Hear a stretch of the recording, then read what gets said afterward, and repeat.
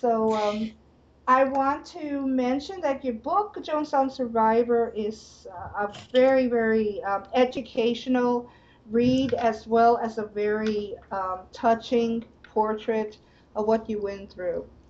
And I think for the younger people, I'm not a younger person, I'm almost 60. It would be, I know I have a young boy, so it's very educational for them to understand what happened from the perspective of someone who lived through it. And we had an interview with David Weiss Parker. I don't know if you know him or not, but Yeah, I do. yeah, he gave us a unique perspective on Jim Jones as well. So, Uh-huh.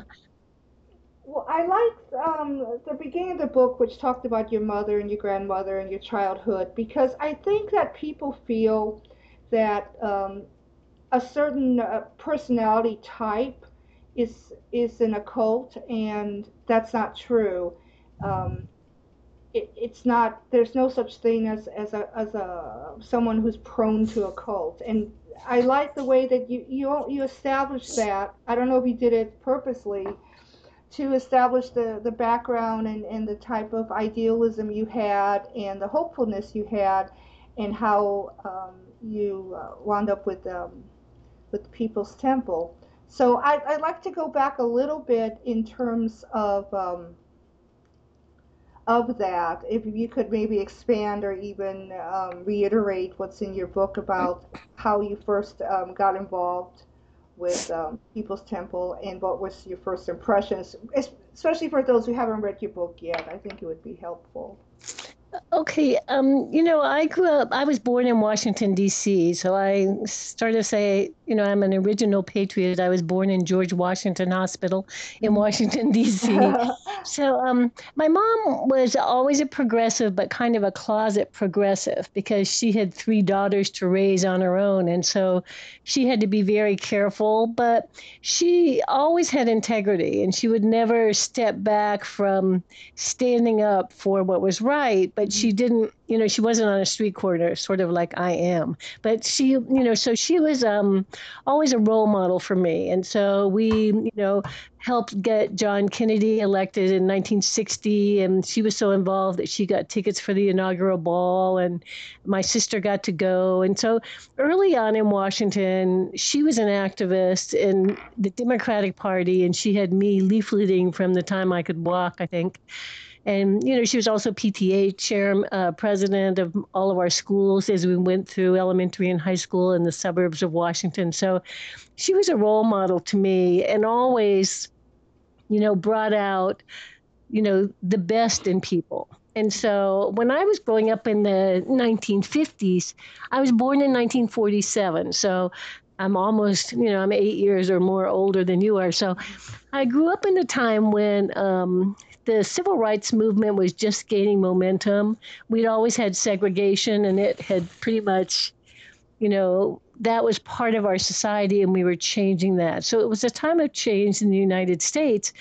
And then the 1960s hit when I was in, middle school and high school. Mhm. And all of a sudden, all my favorite leaders, the people I respected, were shot by vigilantes. Right. So in the decade of the 60s, unlike any other decade before or since, John Kennedy, Bobby Kennedy, Martin Luther King, Malcolm X were all shot and killed, and Medgar Evers was killed. I mean, we had all these really role models and idealists in our society were shot and killed. And so by the time I finished high school in 1965 and went to college, and then we got involved in the war in Vietnam, I was pretty much sick and that vigilantes and money were running our government. And so my decision at that time was to not let the world be run by bullies. Mhm. And so I knew I had to be an activist. So I wasn't sure exactly where to start with that. I did protest the war in Vietnam in New York, and I did go to the Pentagon and help exercise the Pentagon to get rid of the evil that was residing there and stuff. But another thing that happened to me is while I was protesting the war in Vietnam down Fifth Avenue in New York, I got tear gassed. Yes, I Well, read that. and so, you know what, like the world was really out of control. Yeah. Our free nation was out of control and trying to oppress people. And so that had a significant effect on me in a couple of ways. First of all, I knew if you were going to be involved in politics, you could not get into drugs. And so, in a way, it really assisted me in not taking the direction of drugs, which some of my friends got involved in.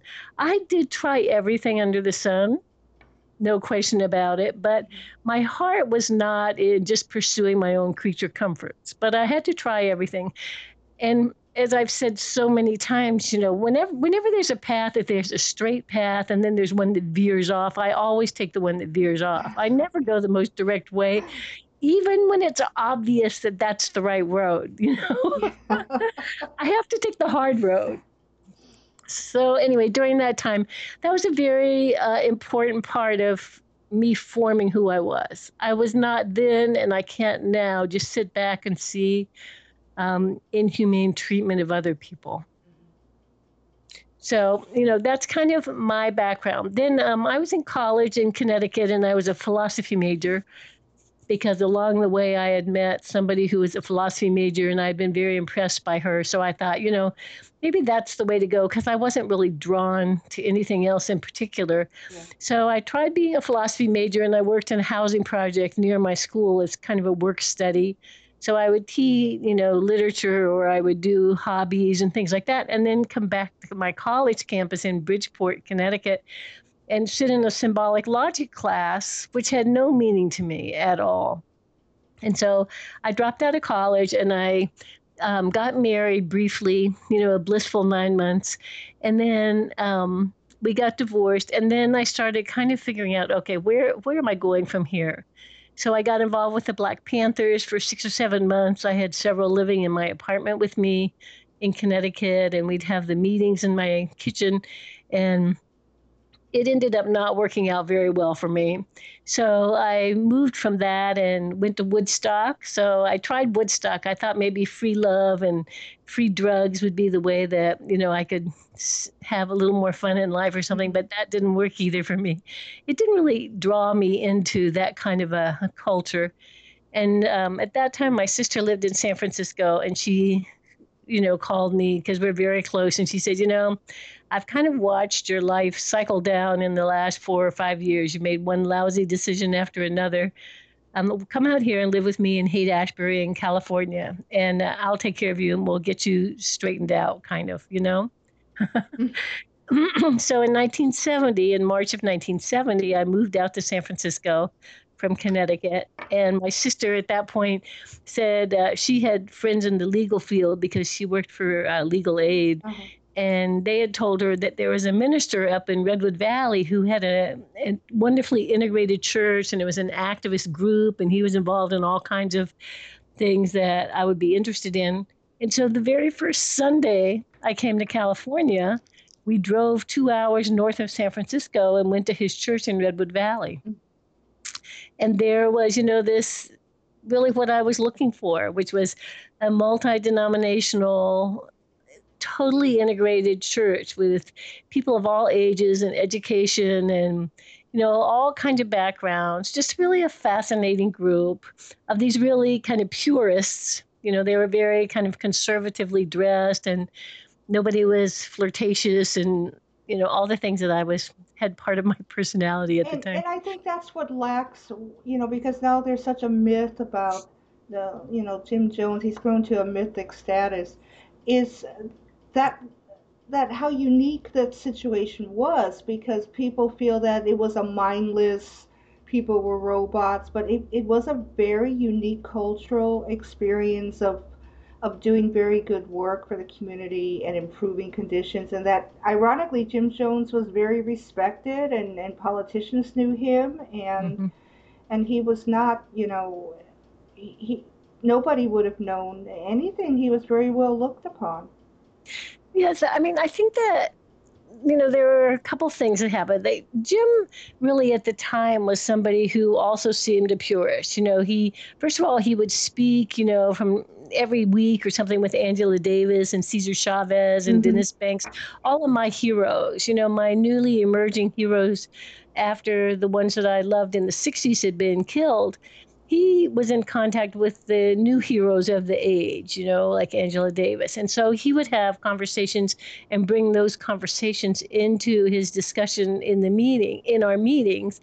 And we had a meeting Wednesday night for a family meeting. And then Saturday, we'd have some kind of cleanup or something. And Sunday, we'd have a regular meeting where busloads of people would come from San Francisco and other parts of the Bay Area. So I saw him quite a lot. And during that time, he taught night school in the local high school, and a lot of us went to that. And we had counseling, and we were kind of a small church that was just on the edge of growing. Mm-hmm. And so a lot of us who are still in contact are the people who grew up in that temple, the one that was more rural. We saw Jim a lot during the week driving in because his house was right on the church property. We knew his kids really well because we saw them all the time. I mean, it was very much a small church family. Once we decided that we wanted to expand and go into San Francisco, I think that's where the major problem really happened, because Jim was just in love with power. And as he got into a place where he had political power with local government officials, he lost track of the individuals in his meetings. But those of us, like I, continued living in Redwood Valley. A number of us did. And so we didn't really feel it so differently because he knew us. When he saw us, he would say hello, and he knew our name. But once he got into cities, he was more anonymous, and so were the people who were members. So our pictures were from that early time when we knew him, and in a way that stopped us from seeing some of the decline. Mm-hmm. Because we had this picture in our mind. We had already proven, felt validated that he was a wonderful person. And so wherever he took us, we had seen him close up and personal for several years. We didn't really change our image of who he was. And so we didn't pick up on clues that he was getting more and more ego driven and driven by this political cloud he was developing. There was nothing at all peculiar, even when you knew Jim as a more humble person. There was nothing looking back that was peculiar about him. Well, when I think even when I wrote my book, I thought that there wasn't the other side of him. But Mm-hmm. always with Jim, there was a public persona I and the see. private persona. So no matter what he portrayed to the general population, in his own house, he was a tyrant. And he had a longtime mistress. He, was very, his own children who knew the inside of him had to realize that he was really almost a split personality, Oh, his public persona and the way he handled it in the house. So he was always able to create this image of being caring and concerned and loving, but he wasn't that way to everybody. But I he just see. hid it. So really early on, it wasn't like he really did turn overnight. There were signs really early on that he wanted to have, power over a lot of people. He wasn't a sex fiend. I'm really sure he wasn't. I think he was a power fiend. And so he Yes. used sex with, male and female to get people in a compromised position. So he did everything he could to demean people so that they wouldn't feel that they could stand up to him. And he was a, magician with that. He was just, had it down. So, all of that was going on while those of us who were like one step removed did not see it. Mm-hmm. I think that's a very good point that you make, because people not only see the worst of what has happened, so that's why they can't seem to reconcile, how did over 900 people, die. That's right. But that's why your story is very important, and I even think the recording of this interview is very historical, because it brings more light into ourselves as well, and into critical thinking as well. But at That's that, right. see, I understand what you're talking about, because I lived in that idealism. But the 20 and 30-year-olds don't, and it's so different now. But I also lived in a commune myself, and I really understand about the hard work. We used to go out and get expired food from all the supermarkets and feed the poor in Chicago. And Mm-hmm. when you were writing about your life, I could relate because I lived in a commune for several years and we worked very hard that way, and I could really relate in terms of the how you want to better the world, and but I think it's difficult now with this electronic age, and I think it's a little difficult, but you really brought it, you really hit the ballpark in your book. Your book is so important in Mm, thank in you. terms of the survivors and the victims, and I mean, there's just times I just cried in the book. So I really want to promote the book Hmm. very heavily because it's very important that people read your book. I really believe that. Another part of when I went to Redwood Valley that I think is significant is that Jim was also gifted in finding people who were at that crossroads. Mm. Because here I was, I had been in Connecticut and certainly made bad decisions as well as good. I came to California. It was before I'd kind of settled into a routine. I didn't really have a support group or a non-support group as I usually collected. But I mean, I didn't have these people around me who were part of my daily life. And so that's when I saw Jim Jones. And many of the people that you talk to who went to People's Temple and who survived, or the people I knew in People's Temple, they were at that same kind of crossroads when they came across People's Temple Hmm. because they found a family. I mean, I thought of Jim as a protector. And early on, when we lived in Redwood Valley, he actually did intercede. I had a boyfriend who lived in San Francisco. And when I moved up to Redwood Valley, he kind of kept me on the hook in Redwood Valley, but he had a wife he was living with in San Francisco. I see. And so Jim stepped in and said, okay, Chris, it's time to make a decision. And you're not going to have it both ways with Laura up here and you and your wife down there.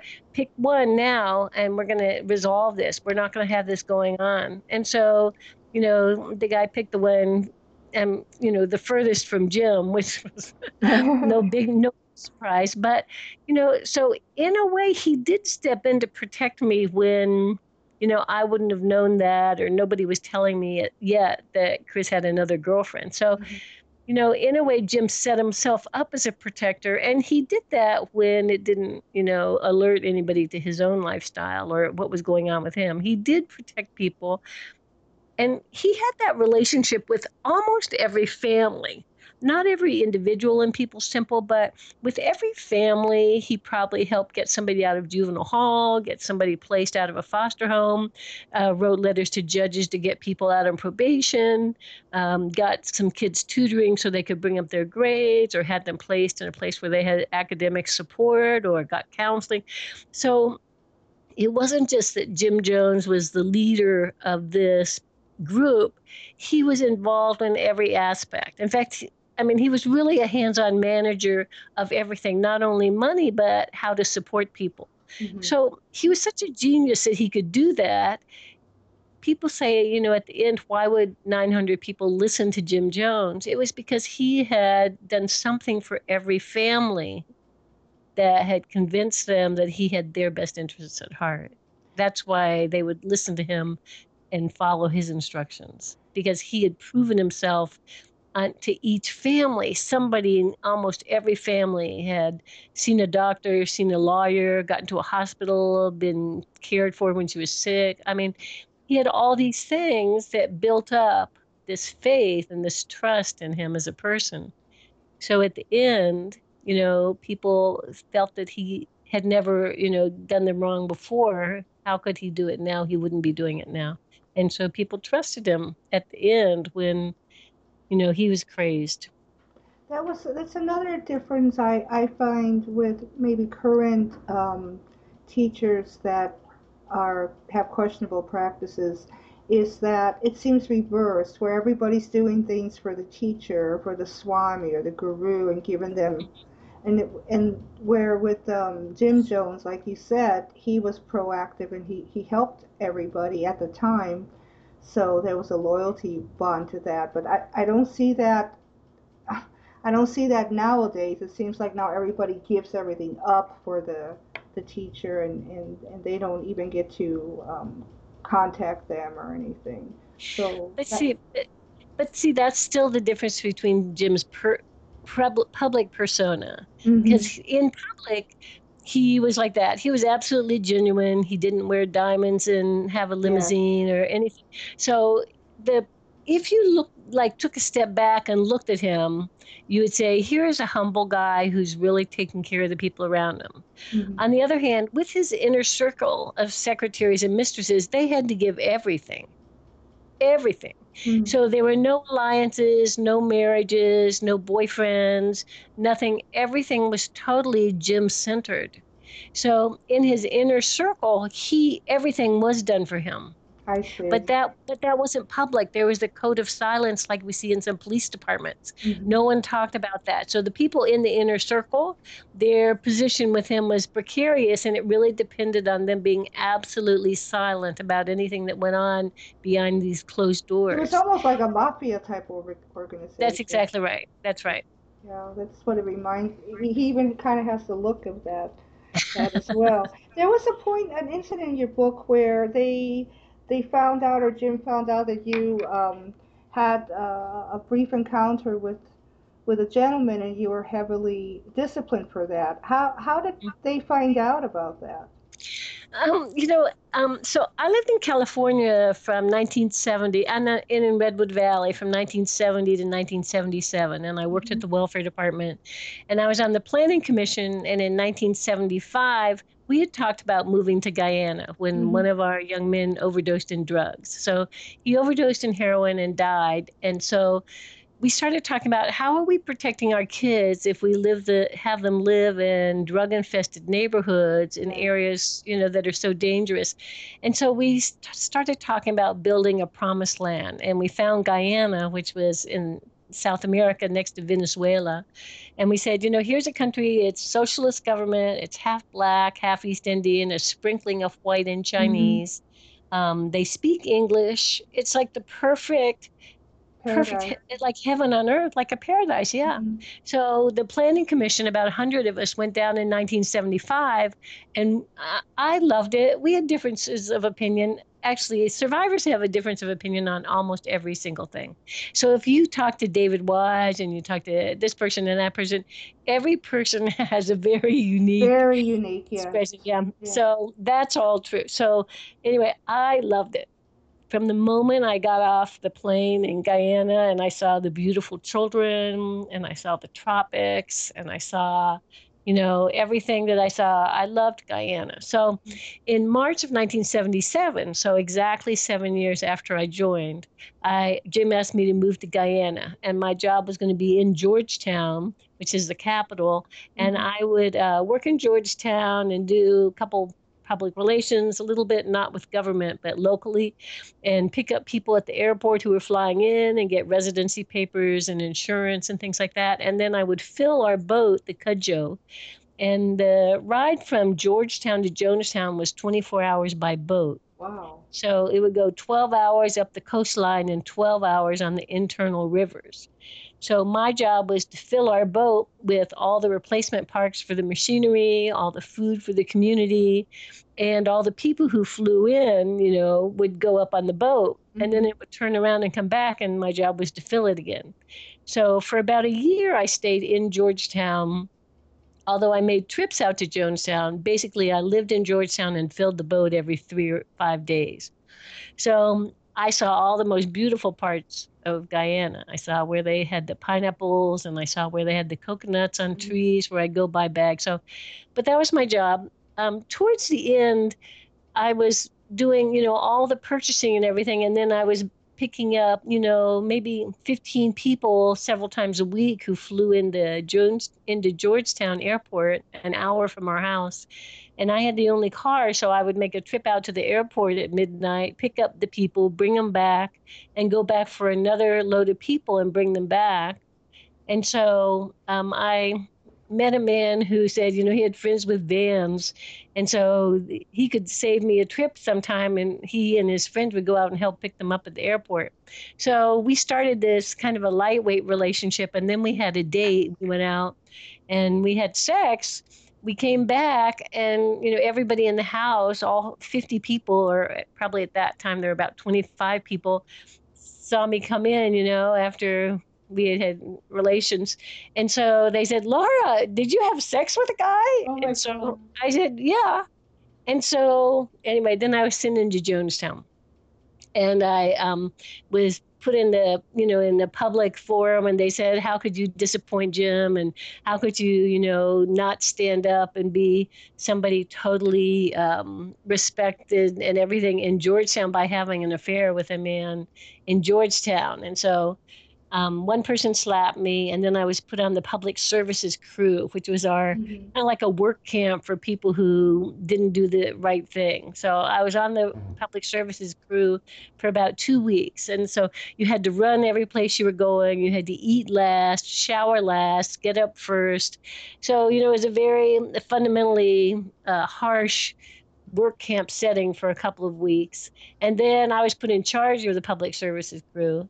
And then I was, in charge of an agricultural crew. So it moved on. But in Jonestown, one of the things that was both good and bad really was that we had our own everything. We had our own system of governance. We had our own system of discipline if you blew it. We had our own system of, trying to fix somebody who, wasn't belonging in the community. So in a way that was good because we were held accountable by friends, and Hmm. that's when it made sense. It was bad if the situation was too severe. Like we did have a pedophile in Jonestown, and we thought that we could just watch the person, and that didn't work. Hmm. And so, when we should have thrown somebody out, we didn't do that. And people who were unhappy, who acted out because they were unhappy, they were disciplined, but really it wasn't a discipline issue. They should have just been let go. Yes. Yes. And so, I mean, I think that anybody who didn't want to stay in Jonestown should have been asked to leave or let leave or whatever. And I think we should have kicked some other people out too who were just pains, because we had 900 people there. Even when Congressman Ryan came and tried to talk to people, he said, I can tell by your community and by what you're doing, many, many people love it here. Hmm. And when he left, only at the most 30 people were going to leave with him. That seemed to devastate Jim, though, according to Well, some accounts. absolutely. See, he did not want one person. One would have been too many for Yes. Jim. And so, and so even the people who were leaving told Congressman Ryan, I have to go with you because no matter what Jim says, he's never going to let me go. Yes. He's never going to let anyone go.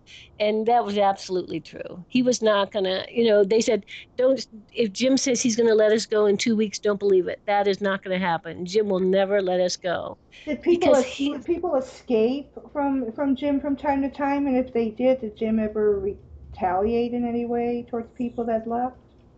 um, you know, in a way, the saddest case is the one with Larry Layton, Hmm. because Larry's sister left, and she wrote Seductive Poison. So she left and she came back to the United States. She tried to alert people about things that were going on in Jonestown because she was part of the inner circle. So she saw a lot of things the rest of us never saw.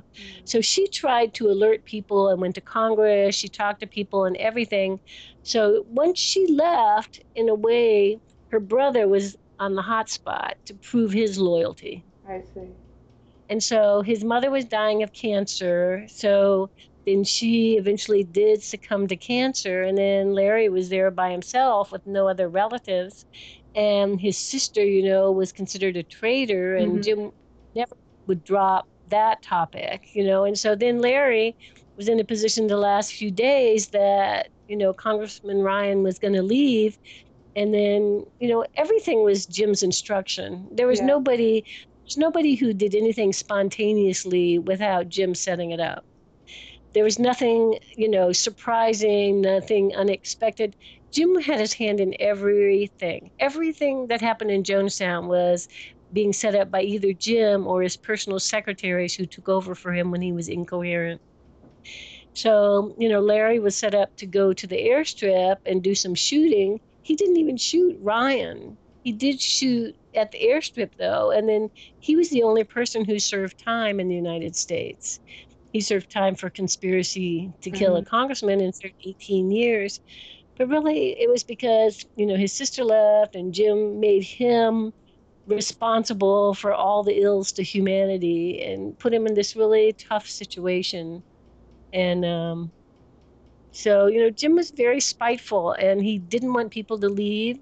And he would, do whatever it takes to intimidate other people not leaving.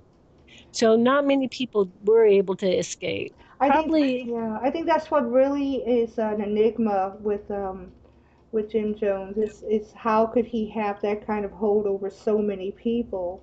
You yeah. know, you can understand a small group, uh, but actually it's not unusual at all because of the kind of the group thing. So it's not that unusual, especially as you say, Jim had such a hands-on position with Yeah. everybody. So that puts a lot of insight into it. And so, I mean, Jim, what we saw, I mean, what I've seen a lot since I came back and I could Hmm. get a healthier perspective is he would target certain people.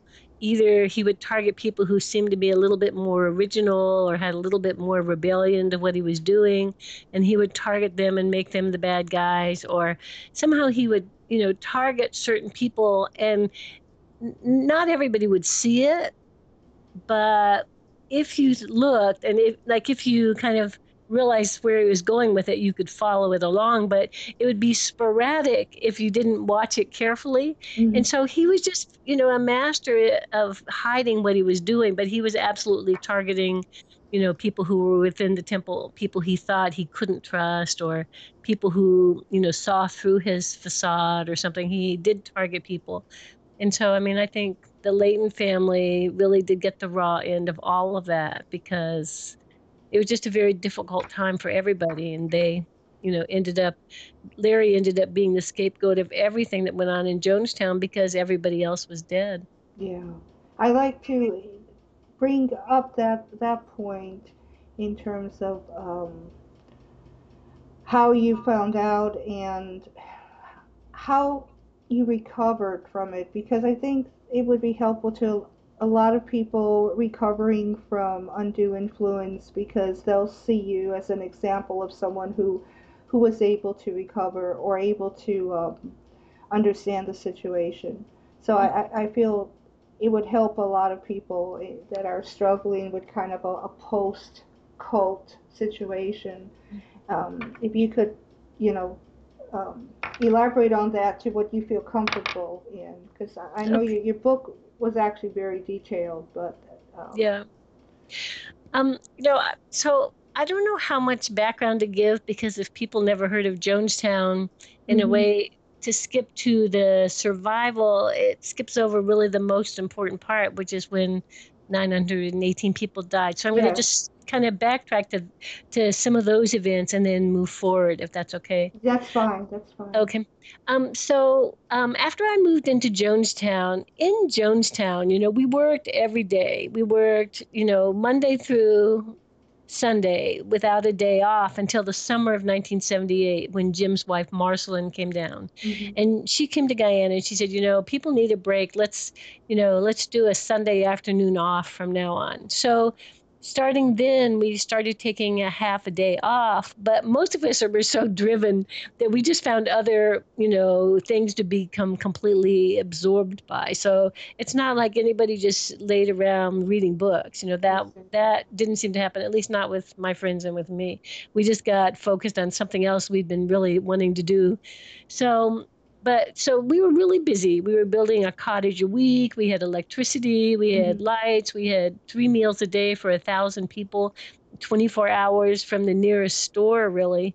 And so, it was a very busy time for all of us. And so all of us pretty much thought that once we were settled and we had enough cottages and we had enough of everything, we would be able to relax, but we saw that as a couple of years out. Hmm. And so the people who were the least happy were the ones who said, you know what, but I don't want to do this for several years.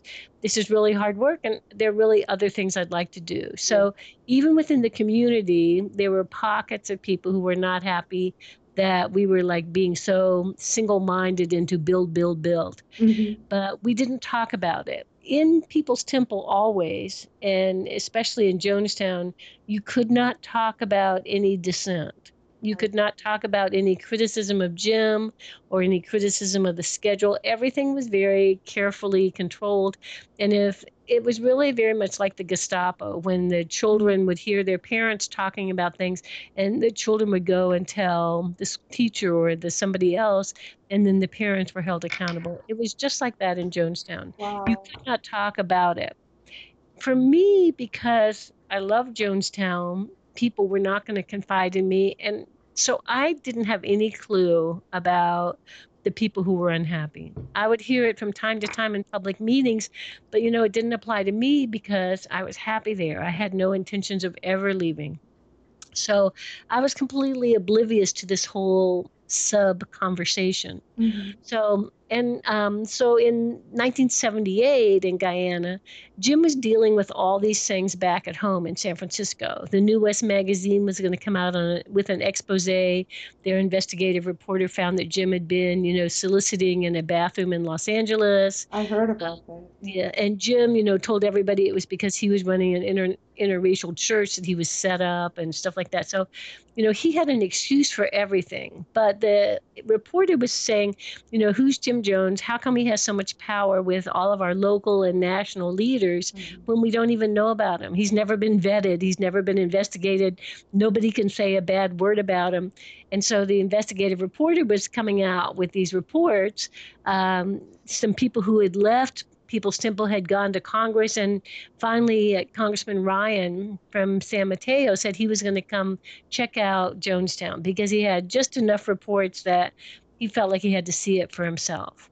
So all of that was happening in the summer of 1978. But most of us in Jonestown, we were just working really hard and Yeah. we were pretty exhausted. And whatever Jim said, he may have said a lot, but we were exhausted and we were trying, like finish up the meeting, let's go to bed or let's go do Exactly. what else. So really he would talk to people who were already distracted and exhausted. So whatever he did or didn't say in a way is kind of a moot point because we didn't absorb that there was a crisis going on in Hmm. San Francisco. But he did talk about Congressman Ryan wanting to come down, and he said, but this is our plot of land. We left the United States, so they have no reason to come here. We're not part of the United States. Exactly. Yeah. But Congressman Ryan said, these are American citizens, and it is the responsibility of the U.S. government to oversee what's going on with U.S. citizens afar, even if it's a religious group, which is, the other thing that Jim tried to say. We just are expressing freedom of religion and all that. But Congressman Ryan was set to come, and Jim knew it. And the rest of the community just went on working, working, working, while Jim and this small group of people got more and more paranoid. Jim was into drugs. He was paranoid from the drugs. Hmm. He was mentally ill with this, like a narcissistic personality disorder, and, a number of different Hmm. issues. His ego driven. He didn't want people to leave. He felt personally shattered if somebody didn't, wouldn't follow him all the way. So all that was going on. We were working hard. Jim was not in the community as much. I think his keepers only let him out when he was really coherent. So there would be days that we didn't see him. We just heard him on the loudspeakers, but we Oh, didn't okay. see him. So at the end of October, Jim sent me into Georgetown to take over my old job. He called me to his cottage and he said, okay, Laura, I'm going to trust you again. You Hmm. think you can go to Georgetown, relieve these people who want to come back and not get yourself in trouble and in a relationship and all that? And I said, yeah, I'm good. So he sent me back to Georgetown. And, at that point, or when I first came back, I thought that was just a fluke that I was saved from being in Jonestown that day. But as I reflect on it more, the person in charge of the Georgetown house was Sharon Amos, and I had worked with her at the welfare department for 7 years, and she had become a good friend. And she was Jim's inner circle. And I think that, probably he thought if he gave Sharon a message to kill herself and for the people in Georgia, Oh, you. Georgetown to kill ourselves. If Sharon told me to do it and said that Jim should said to do it, I would probably kill myself. So I think he thought that I was an easy touch. If Sharon told me to do something, I would follow the instruction. Hmm. So that changed from the book when I thought it was a fluke. When I thought more about it, nothing, as I said before, nothing is a surprise, nothing is left to chance. And so he thought he was just sending me into Georgetown because I would follow the instruction. Yes. So anyway, Congressman Ryan came. He stopped by the house in Georgetown and shook our hands, and then he went out to Jonestown. We put on this wonderful performance for him, and he loved it. And then when he stepped off the stage, people started handing him notes. That night and the next day, people handed the media and the people in his entourage notes to say, "Help me, get me out of here. I want to leave." So the next day, Congressman Ryan and about 20 people did leave Jonestown and go to the airstrip. And as soon as they were gone, Jim sent another truckload of people with guns to the airstrip to kill Congressman Ryan and to kill, whoever else, but for sure to kill the congressman. So at the airstrip, 5 people were killed. Congressman Ryan and Patty Parks, who was a member of People's Temple in Guyana, who was at the airstrip with her husband and daughters, and 3 of the photographers and reporters who were with Congressman Ryan, they were all shot and killed. And a number of other people were wounded, including Jackie Spear, who's an assemblywoman in California now. So, but they survived. And then, they came back to Jonestown, and Jim had everybody in the pavilion. He said, "You're all co-conspirators with me to kill a congressman." So there is no way to go back. There's no way to go back to the United States because we've killed a congressman. Okay. And things will never be the same. And you don't have any money because you gave it to me. You don't have any house because you gave it to me. Your relatives don't want to have anything to do with you because you're coming back as felons. Your children could be taken away when we get back and put in foster care. And enough people had enough horrible experiences with foster care to never wish that on their children. And so he went on like this, coercing people for an hour and a half. And then towards the end, when people were just exhausted from his talking, his nurses and secretaries went along the side where the kids were sitting and gave the kids the poison, shot the syringes of poison into the children. And so that just took any choice away from the parent when they saw that, 20 or 30 feet away, the children were given the poison and they were dying. Oh my God. So if there had been any chance up until then, so he just took, he wouldn't leave it to chance. No. He just went ahead and did that. And not even just him, but his whole group, that same inner circle of about 10 people who knew the plan. Yeah. You had mentioned that he had planned this because he had bought the poison was already bought. Right. The cyanide was in Jonestown at least 6 months, maybe even a year before. And so this inner crew of probably about 10 people, they knew the whole plan about the poison and everything before that day. So when all that was happening in Jonestown, then somebody got on the radio and they called Georgetown and San Francisco and LA and Redwood Valley. And they said, "Okay, everybody in Jonestown is dead or dying. And it's time for all of you to commit revolutionary suicide." So I was in Georgetown and I had the car, and Sharon Amos got the call, the coded message to kill ourselves. And so she sent me across town to get the basketball team. Our basketball team was in town in Georgetown. So Stephen Jones and Jimmy Jones, 2 of Jim's sons, were there, and some other people who, were part of leadership. And so I went and got them, and they came back, and Sharon met with them up in the back bedroom away from the rest of the 50 of us in the house. And she told them that she had gotten this message and it was time to kill ourselves. And Stephen Jones, who was just 19, said, "Absolutely not. It's all over. Let me try and get out to Jonestown. I'm going to stop it." But, you couldn't get out to Jonestown. It was too late. Yeah, it was too far to work it out. But he got on the phone, and he, every half hour he would call Los Angeles and San Francisco and Redwood Valley and say, "Do not follow any instruction you get from Jim. Absolutely not. It's all over." And he really stopped anything that might have happened. in Georgetown and in the United States. People, the other, zealots and people who were members waiting to come over to Guyana, he stopped everything, said, "Do not follow the instruction. It's all over." And so he didn't even tell the rest of us in the house. Mhm. And so we went about our business that day, booked as usual. When we came back to the house, the police had taken over, and Sharon Amos had killed her 3 children and herself. Oh, God. And so she was the only one in the house. So those 4 were killed. She Mm-hmm. killed herself and her children, and the rest of us, were there. And that's the first we knew of anything that went on in Jonestown. Yeah. I didn't, I never heard that about, I had emailed Stephen Jones a few times, and I never, even from David Parker Wise, who's kept in touch with him quite a bit, I never knew that about him stopping Hmm. the orders of Jim.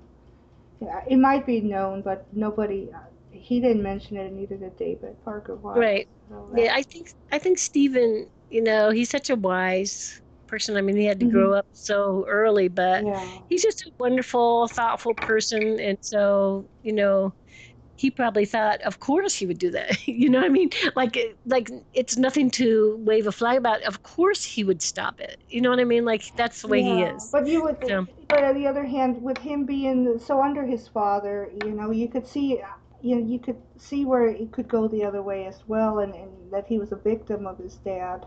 But for sure. yeah, but he did say anything that he's written we could use in the magazine, Uh-huh. and he almost did an interview, but he says that he's very misunderstood, and Yeah. he doesn't he wants the right perspective in us presenting Jonestown. That's why we're very insistent on direct interviews, because Hmm. no matter what you read, unless you've lived through it and you've been there, it's not the same. I mean, That's right. I'm going to read a lot of factual books, but I think this interview between you and David Parker Wise has had the most impact on our perspective and our the way we'll present, because the issue is all primarily on Jonestown, and then Hmm. we're going a little bit into the terrorist cults, which is very different, but we feel it's a little bit in the realm, kind of, Hmm. so That's because of right. the mind control. Yeah. And I told my husband, who's the editor, I said, we can't do this third party. We really have to know and feel it. And That's right.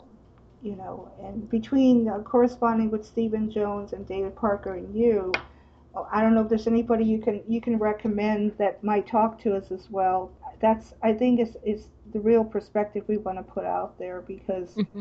it's you know it's just really terrible what I hear. When I mentioned we're doing a show in Jonestown, everybody was saying, "Oh, that's been done," and a lot of the crass jokes and everything, and it made me Hmm. really sick. I said, we didn't learn anything. If That's right. if that's your perspective, this could happen over and over and over again. It happens a lot. I It mean, I was does. in Grand Rapids last fall, and I was at a library and at the university at Grass Valley State University. Hmm. And while I was out there after an event at the college and after the event at the library, 2 different young women came up to me and said they had just gotten out of a cult and they were just struggling to survive, and that I Hmm. was really inspiring to show them that they could keep going forward. But I mean, it's happening right under our noses everywhere we look. It's It not it over. is. It's not over. It's not over, and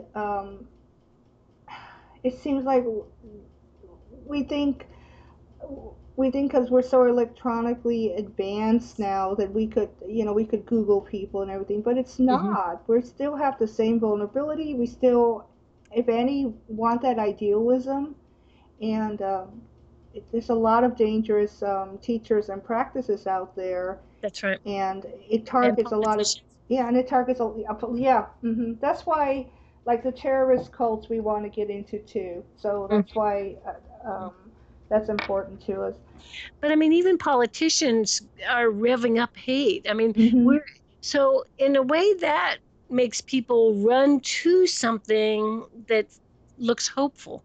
Yes. In a way, I mean, to if every time you look around, you hear hate and vindictiveness and, Mhm. this spewing racism and things. If that's all you hear, then you do look for some other kind of communication in the world. And, you're not going to use drugs, but I mean, you need to have some way to make a difference, to make it not overwhelm you. And so that's kind of why I do it. I mean, I didn't want to be run by bullies in the 60s, and I'm not Mhm. going to have it now that I'm in my 60s. I, Yes. I am ready to have an impact. And so I work a lot on immigration and civil liberties and humanitarian things. I'm a Quaker. I try and do a lot of things so that every day, and I'm a teacher, I've been a long-time teacher. I just retired, but I still speak all over the country at universities and other venues. So I feel like, we can't stop now. Things are as bad as ever, if not worse. So we have a big job ahead of us to stop this prejudice and stop this hate that's surrounding us. We can't live like that. That's not a way No, to live. I was really surprised how our publication took off because it started off like almost like a benign newsletter, and we Uh-huh. and we got a circulation over 150,000 people and thousands of people writing us about undue influence, and then we thought this is an epidemic. This is serious. Yeah. And we just think, Scientology or Jim Jones. Yes, that's very serious, but there's a lot of little subcultures out there that Mm-hmm. is just as dangerous, and they seem to follow a pattern. Like where you can't. It's where the leader thinks for you, takes over and thinks for you, and That's right. so we're made a big shift into a very serious topic with this issue, and Mm-hmm. we hope we do a good job, and that's why we want to make sure everybody um, you know puts their stamp of approval in their interview, and if you want to add to it, if you want to take away, Mm-hmm. that's fine because this is your voice, and it's very important that you're happy with it because thousands of people and young people will read what you have to say. So it's very important that everything is exactly the way you want to present it. So Mm-hmm. that's why I like transcribing, and I don't care if you give it back to me 20 times and say, "Could you change this?" No, I really don't because Mm-hmm. I will do it. So I same thing with David Parker Wise. He's very easy, but I said, "No, you need to look over your transcript," Yeah. and Stephen Jones gave us permission to use any of his writings on the Jonestown website, which I thought was Uh-huh. very generous of him. And we Yeah. are going to use, I think, a couple of his writings. I thought that was generous, So and yeah, Stephen is really a doll. he's sweet. Yeah.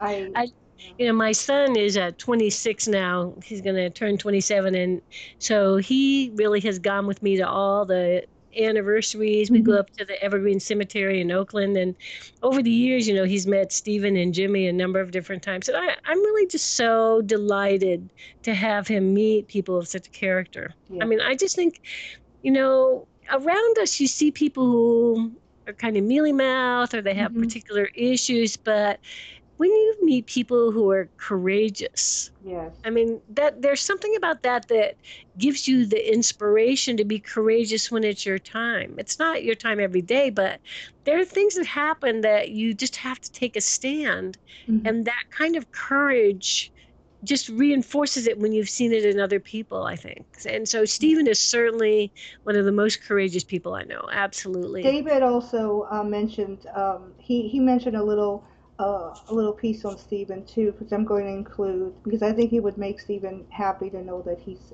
impacted people, and would like to read positive remarks towards him because I know Uh-huh. he's been under some criticism in the past.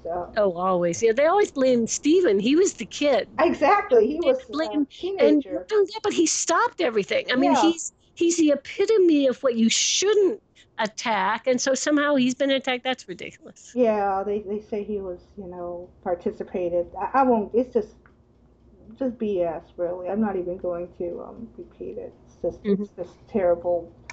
Just people that like to just make stupid, ignorant remarks. Yeah, people do.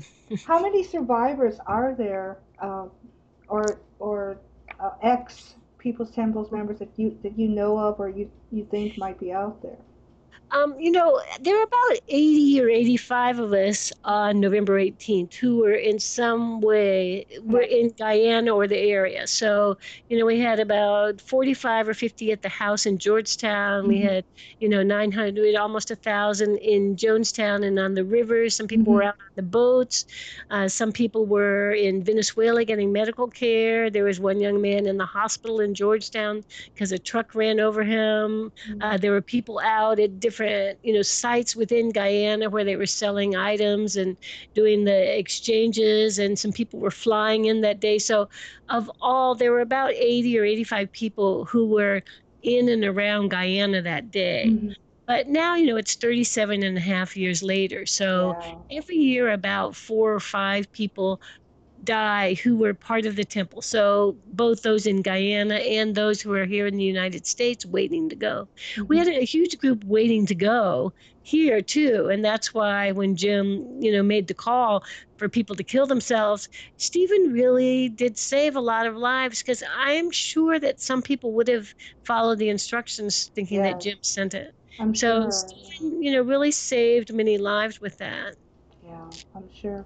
I'm sure that he. Not sure. I'm positive. Yeah. That's what's happened. And maybe So, I'll. You know. okay. No, I said I maybe. was just going to say there are two other things that I think are really important when you think about People's Temple. Okay.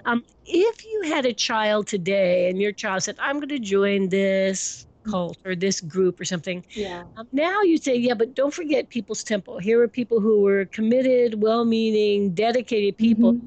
who got tricked by a con man. So, whatever it looks like, appearances are deceiving. You can't tell a book by its cover, you can't tell a person by the public persona. You have to, do the litmus test to see what's real. Hmm. When we joined People's Temple, there was no historical situation where there was a leader, a benevolent looking leader who killed 1,000 people. Yeah. Good. And so now you can refer people, don't forget Jim Jones, don't forget People's Temple. Now that's a point of reference that you can use when you're talking to people who are joining communities. Hmm. But then there was no such thing. So we couldn't reflect back. And so part of the reason we were caught so by surprise is it was the first time in history that the American citizens were led astray so that 1,000 people died because of a leader. That's very true. Because And so, that's yeah, and, that's true. and people don't get it because they say, oh, yeah, how could you do that? Well, Hmm. we had never heard of a situation that had gone wrong. No, this is the first time. And so, because we were the first ones, in a way, it's a very important lesson for many reasons, but also just to get an understanding of what we thought. Here's this guy who had helped each one of us along the Hmm. way, or each family. He took us to Guyana, and we hadn't seen him do anything outrageous that got us completely not believing. And then he killed, Yeah. 980 people. How could you see that coming? No. No matter what flags went up, you say, okay, so, I didn't like this in Jonestown. Well, we'll be able to fix it because we're here for the long term. Hmm. That was our perspective. It was never, okay, well, we had anything to fear from Jim. He was the one who had inspired us to do our best work or Yeah. something. Yeah, Dave Parker Weiss touched upon a little bit. He said that, he was just simply a church pastor at the time. He was simply, it was a very, very honest grassroots movement. Yeah. Nobody would have known anything otherwise. And not only, and he was very kind and he was humble and he helped everybody. He mentioned that as well. So he also added a lot of, which is good because it backs your interview quite a bit. But it's good to, Mhm. but yet it's a different perspective because he had his own inner mechanisms that attracted him to Jim, which he goes into, which is different, a lot different from yours. So, and it's true, people just don't realize it, and they see like the post Jim of That's right. and they don't see, that it never happened before, and how he did a lot of good and he was very respected. They always just see the horrible, aftermath of the murders, but they don't So there's a limited understanding there, and they think, well, this can never happen again. It can happen again. The other thing is, I mean, the whole identity of a con man is he has a particular goal, Hmm. and you don't know his goal. All you see is what he wants you to see as he leads you to the goal. So Jim was always a con man, and it was pretty apparent once he got to San Francisco anyway. But, looking back, I can see it so clearly. Okay, here's a flag, here's a Yeah. flag, here's a flag. But at the time, the con man identity was not something I recognized. And so I didn't see through it. But, we're conned all the time. We're Yeah. conned into, whether it's Madoff making away with millions of dollars from Hmm. people, who have lawyers and everything checking out their choices, and still they were suckered into things. I mean, Jim was able to sucker us into thinking that he was really all about the message. Yeah. And really, he was all about the power. And the message was nice too, but the power was what kept him going Hmm. and made him end it because he didn't want to share it. He didn't want somebody else coming in and saying, "Oh, yeah, I'm in charge. I took over from Jim Jones and look what I've done in Jonestown." He Hmm. would never share the glory of anything he did. Hmm. And so rather than like there was a triumvirate set up in Jonestown to try and wield power and Hmm. say, Jim, step down, let this triumvirate take over. He was never going to let anybody take over. No, so it wasn't really a vision. It was exactly what you said, a con man and a power game, because he did not have the vision of humanitarianism or bringing, heaven on earth or anything. It was Right. just a means to an end for him. And I mean, I think that like with Division, there are things that he did through the years. Like he and his wife were the first white couple to adopt a black child in the state of Indiana. I Hmm. mean, I think that there are things that he did that were absolutely awesome early on. Hmm. That he would fight the powers that be to adopt, his son Jimmy. And I Yeah. mean, I think that over the years, he was somebody who believed in a lot of the causes that I believe in. But I think power just corrupted him and corrupted him more. The quote, power corrupts and absolute power Hmm. corrupts absolutely. That was really, his trick knee, that he was Yeah. just corrupted by power and he was susceptible to it, for whatever reason. He Hmm. was seeking out the power and then he got it and he didn't know how to make that successful. He had to abuse that power, Yeah. which Plus, most and leaders do. yeah, and then also there was like drug abuse and probably most likely mental illness That's right. behind him as well. So it was like a complete toxic combination That's right. of that totally led to this tragedy. Mhm. Yes. I wanted to ask also if you have any like events planned that I can post right now. I know you have a Facebook page which I liked. Is Mhm. everything pretty much posted? I think you post everything on your Facebook Yeah. page pretty much. I posted on that, and then I have questions all the time. Like I'm having another interview tomorrow from a high school student who's part Hmm. of the National History Campaign, and so what I've started doing is writing my answers. I'm posting my answers on my website. Oh, So okay. if somebody sends me 10 questions, I answer them, and then I post the questions and answers on my website, jonestownsurvivor.com. And so for me, because sometimes, I have an insight that I haven't had before, Hmm. or I think, or somebody asks me a question that's an unusual question, and then I answer it, and then I say, one person has heard that, but really that might clarify some point for a lot of other people. So now, whenever I do any of those kinds of responses, I post them on my website. So that's been a really interesting change, I think. I'm going to put your website on the front of my of my page as a very direct link with the book and a link to the book. And I didn't know that. I think I went to your page because I had a bout with pneumonia, so I had went to your page like probably 2 months ago. So I Um, haven't went to your. So I'll go to your page after we speak because that sounds really. That's a great idea. It really yeah, is. and my Facebook website had a glitch, but I just got it fixed. So Okay. all everything's current and everything, and I plan to write some tomorrow. That's I'm setting aside aside time tomorrow to blog more, so that'll be a good time. But I've put everything on the website and it's all available now. Oh, that's So and great. and I have my book in audio and Kindle ebook and everything. So you Yeah. can order it right off of Amazon. It's easy to get. Oh, that's good. Um, I ordered the. I still love hard copy books. I haven't converted to Kindle yet, so I bought. too. I know, and then my friends who are in my age group, they're all Kindle people. They said, "Debbie, come on, you know." And I said, "No, I have to highlight and put markers in my books and everything." So I bought your soft copy, um, and I love it. You have your photographs in there and stuff too, which I like. Oh, and So, that reminds me too. I also have posted 2,200 pictures oh on wow. Flickr.com. On Flickr.com. Okay. So it's FLICKR Okay. dot com. Okay. And if you go into Flickr.com, it's not so user friendly. You Mhm. have to do a search. And then what I did is if you search my name, Laura Okay. Johnston Cole, Uh-huh. it'll bring you to all the pictures I put. And then you just segue over to where it says um, People's Temple Photo Gallery. So Okay.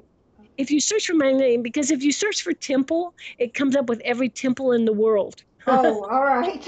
No. So I- like all these temples in Okay. Japan, like everyone. So you can't really search people's temple and get there directly. Mhm. So if you just search for my name, since I've posted all the pictures, um, you can just go into the gallery that way into the albums. And I have it divided by Indianapolis, Redwood Valley, San Francisco, and Wow. lots Okay. of pictures of Jonestown and the people in Jonestown, and lots of pictures since, at the cemetery in Oakland and different presentations and different media presentations. So it's everything is there. So it's a really good way because I am a visual person. Mhm. And so now when I do a presentation, in fact, I could send you a PowerPoint presentation if you want to have access to it. I would It's small love that. enough I would love small enough to email it, and it just gives you some other information about People's Temple, and you could use those pictures. Oh, I would love that because what I wanted to do for the cover is, and I was very stuck on it because, I had first put Jim Jones on the cover and I felt really like, no. And now you just inspired me because I want to put a collage you know, of the victims on the cover as a memorial to Mhm. them.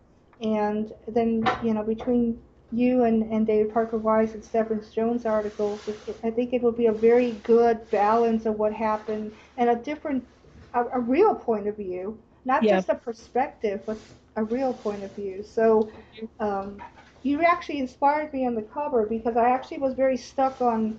I design all the graphics and my husband edits and I do all the interviews and make sure everybody's happy Mhm. with their edits as well. And then my husband will constantly make changes. So you Mhm. just inspired me for the cover actually. So I'm almost Oh, good.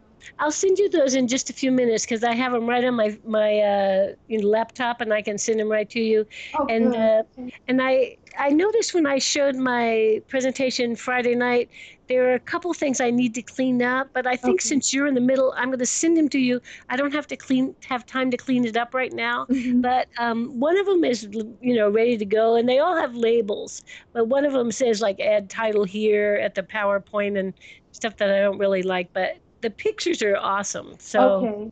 Okay. Because that would be I think to have a true because all the time when you see articles on Jonestown, it's always the horrible, the tragic, that's right. and then, you gotta think of the families or it's what I'm saying. It's just I agree. there's a different way to put it, to commemorate them as they were as human beings and alive. Nobody wants to see a family picture like that. They all had family or relatives or somebody loved them, so you That's have to right. look at it that way. So That's right. that's what was really that's why I was stuck between. I didn't want a picture of Jim Jones with the glasses. I didn't want Hmm. the so you thank you for that inspiration. It was like the little light bulb was flickering and you kind of pulled the cord. So thank you. So I should say, cover inspired, by you. I should give you the credit for it, actually. Oh no, you're fine. Take all the credit for putting it together. That's No, good. so, but I don't know if you have a Facebook account, or if you're very private about your friends list, but I would certainly like to keep in touch through Facebook, or I can just email you and let you know what the progress it is, because I'll probably transcribe this in the next couple of weeks and start sending you um, some drafts. But I'll send you like I'll clean it up really good. So it's not like it's going to be this horrible thing. So because you'd be like, oh my God, she doesn't know what she's doing. So that way, it's just maybe a little tweaking, or maybe you just want to even add something. Maybe you want to expand on something you said, or you want it more clarified. That's fine.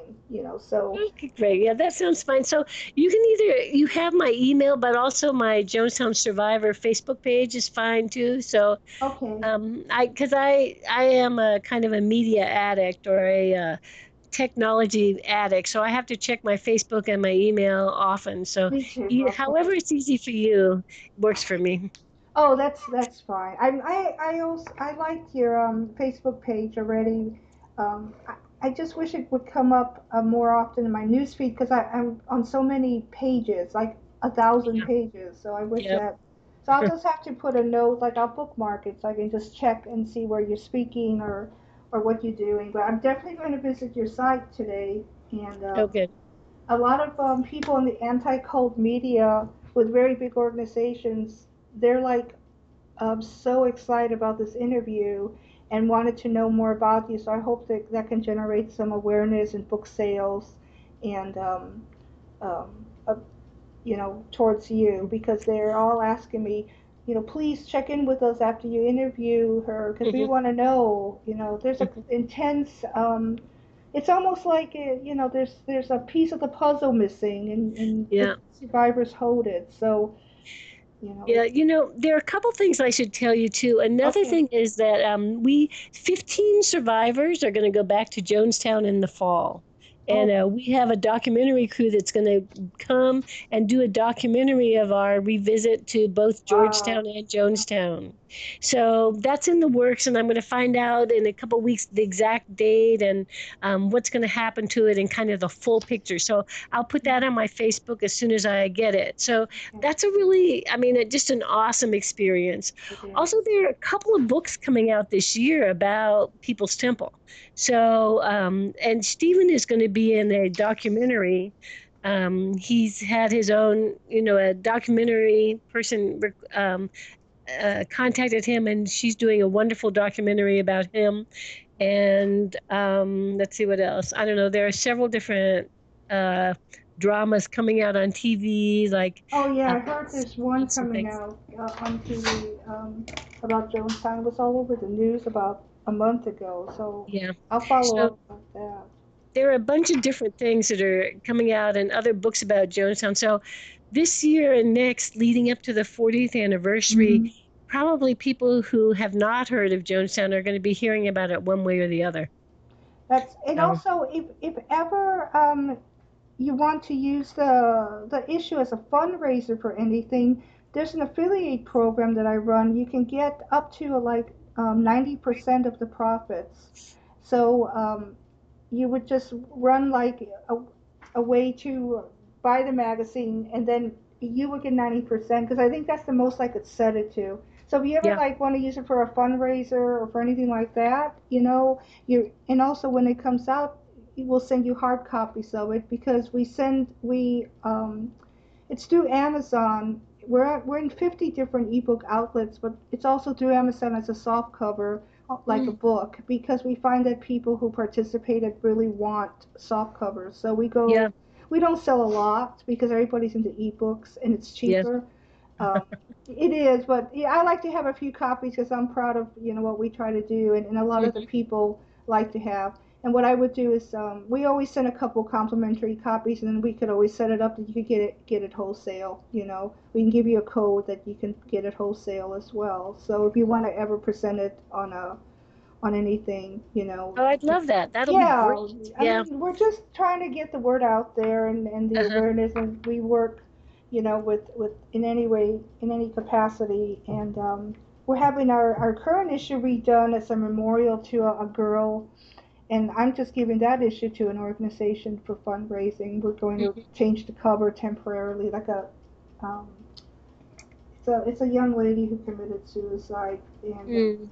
her story was in our magazine. So her anniversary is coming up, so we're going to put her on the cover and flip the cover over and just let the organization, sell it or give it away. It's fine. That's So, great. That's really great. I so like that a lot. yeah, so we'll definitely work with you, with anything if you need or someone needs funds but the affiliate program, um, I mean, I could even set up something different where you would get 100% of the thing. It would just be a whole different account. So we'll definitely work with you on anything that we could be helpful with. But that's fascinating. The back to Guyana. I Really, know.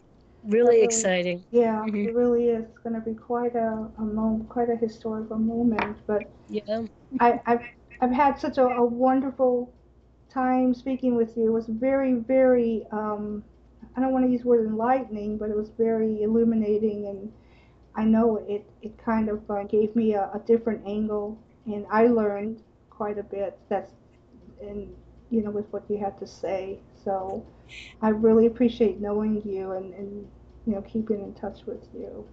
Well, thank you so much for your Oh, call. I mean, I really appreciate it because, sometimes I'm interviewed by people and they think that Jonestown and Guyana or someplace in Africa and like they're so far, like I don't even know where to start to yeah. explain things to them because it's so far from even understanding the most basic things. So Hmm. I appreciate that you did your research. It makes it so much nicer for me and more interesting too.